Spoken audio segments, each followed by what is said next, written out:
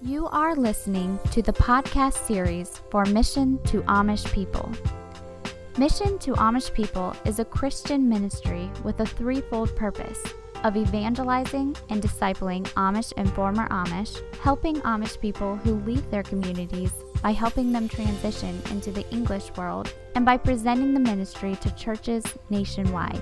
You can find out more about Mission to Amish People by going to their website at www.mapministry.org.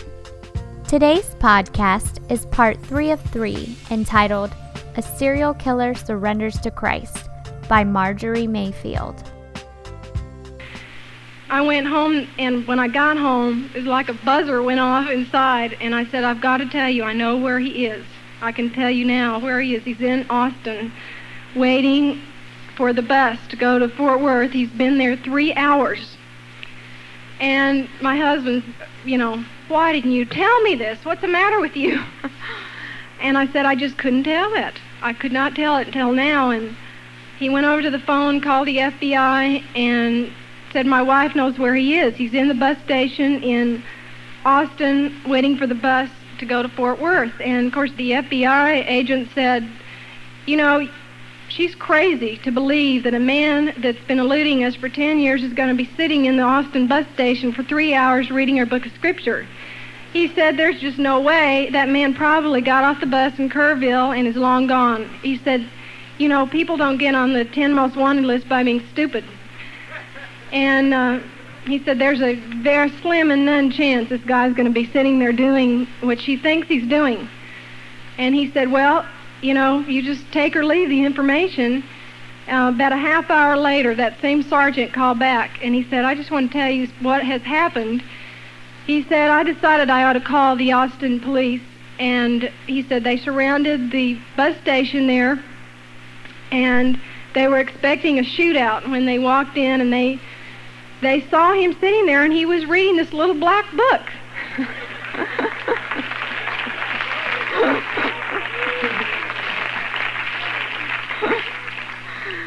And Stephen stood up, and the sergeant said he gave us all of his weapons. He said he also had 2 knives in his boots, and he had another pocket full of bullets, which he could have reloaded his gun, and he did not. And he said he gave us all of his weapons and told us that, he said, if I had seen you police sooner today, there would have been a shootout and I would have killed myself, but today I met this lady and she changed my life.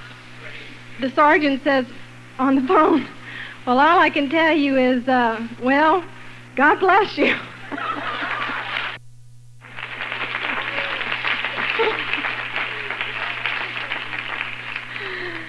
Anyway, there have been so many things happening since then, it would take me, another hour to tell you, but I'm not going to. But I am going to say, like I said before, God has no hands but our hands in this earth.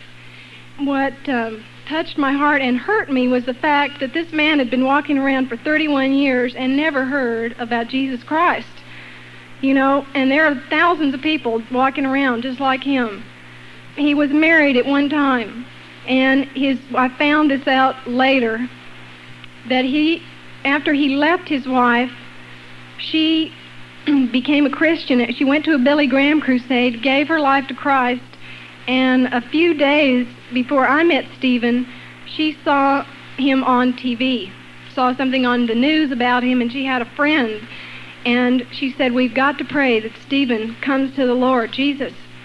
And they both prayed in her house, and that prayer really started the ball rolling, because that man had never been in Texas before, Stephen. And, of course, here he is in San Antonio. I'm sitting in the car with him. But there is a scripture that says, the eyes of the Lord go to and fro throughout the earth to show himself strong in behalf of those people whose hearts are perfect toward him. And he wants a vessel that wants to be used. Many people are walking around that have the knowledge of the Word, but they don't.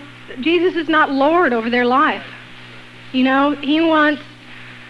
wants to be Lord of every aspect of your life.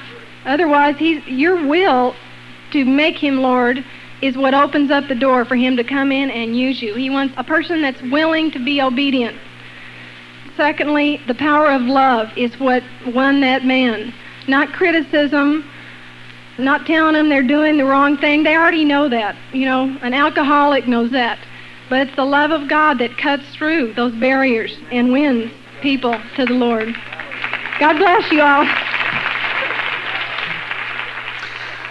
We started off saying that this was truly an amazing story, an unbelievable story, and the more you hear it, the more I'm convinced that those superlatives don't even really fully explain how dramatic this encounter that Margie Mayfield had with Stephen Morin was. We're listening to the balance of that presentation, and Doctor, you said we wanted to get an update on where she is now. Before we do that, Mike, let's tell the people a little more about who Stephen Morin really was. He was 34 years old at the time of this encounter with Margie. He had originally grown up in Providence, Rhode Island. He was called a drifter by the press. Margie says that he had lived a horrible, horrible life. His mother had stuck him in a detention home when he was 8 years old, and from there he was in different detention homes and was constantly in and out of prison. The FBI had identified him as a cocaine addict, a drug dealer. I mean, this was a bad character. Officials in Corpus Christi, Texas, said that he was wanted in at least 9 states on 30 different cases, virtually every one of them involving one or more counts of capital murder or attempted murder or rape. And Margie was literally in the hands of a killer. And yet she kept her confidence, kept her cool, and the Lord used that in his life.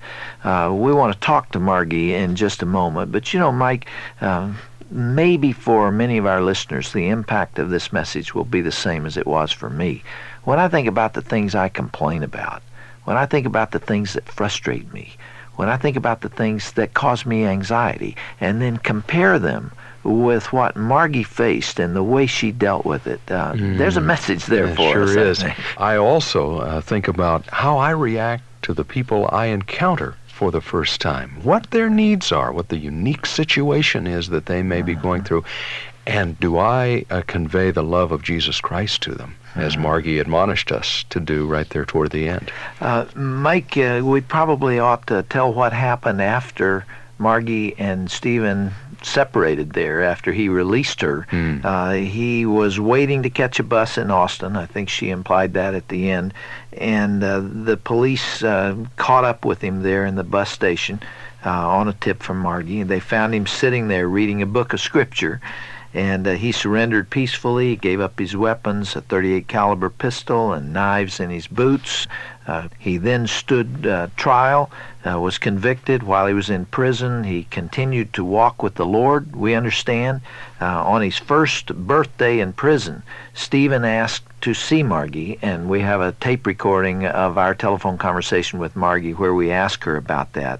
But Stephen was later executed by lethal injection in the penitentiary at Huntsville, Texas, and yet apparently he died with a testimony on his lips. That's the best evidence we have. He was executed, Mike, for the murder that he committed at 2 a.m. the morning before he abducted Margie. There were at least 2 more incidents of a relationship between Margie and Stephen, and how he influenced others and how she influenced him. And we have placed a phone call to Margie, and she's going to fill in some of that information. Let's go ahead and listen to this recording.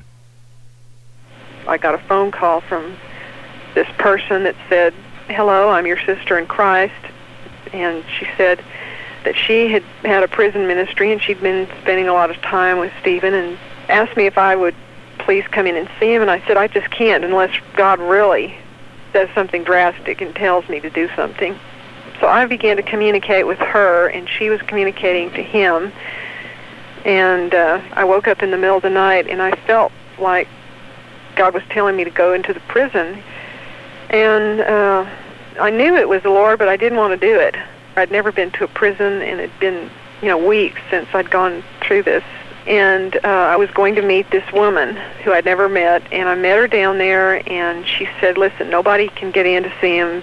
Of course, having never been in a prison, I didn't know you needed lawyers, letters, and things like that to get back to see somebody like that. and they brought him out in shackles.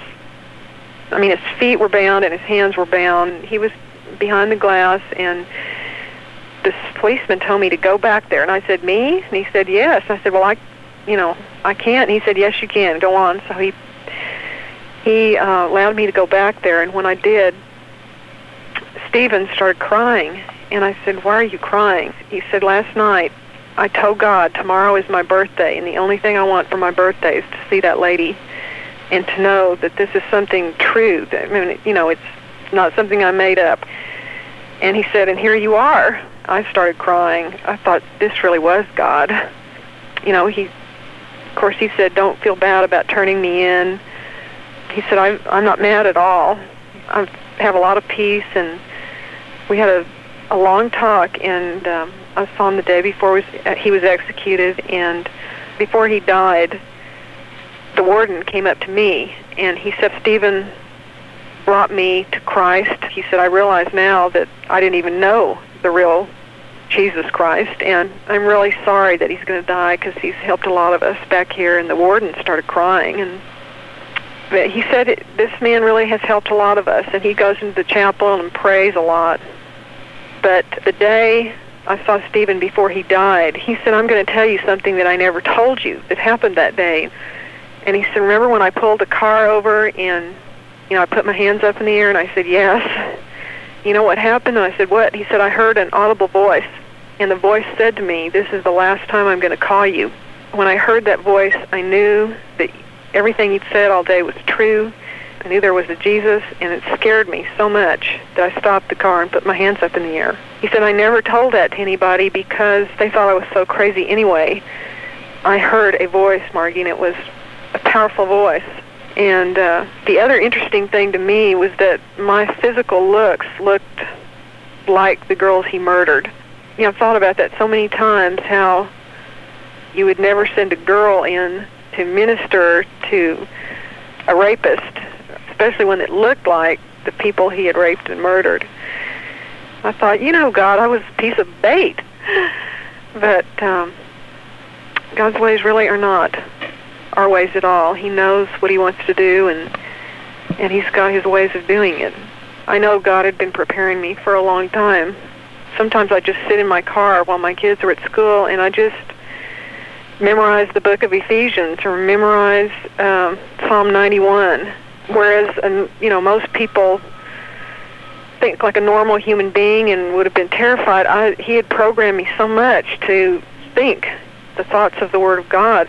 I think that day, that's what surprised me so much about myself, and it was how much love and compassion I felt for him.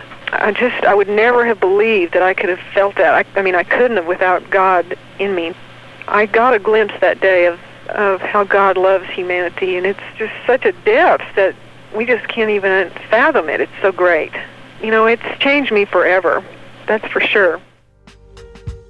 Thank you for listening to this podcast series. Check out Mission to Amish People online at www.mapministry.org or keep up to date with us on Facebook and Google+. Thank you again, and have a blessed day.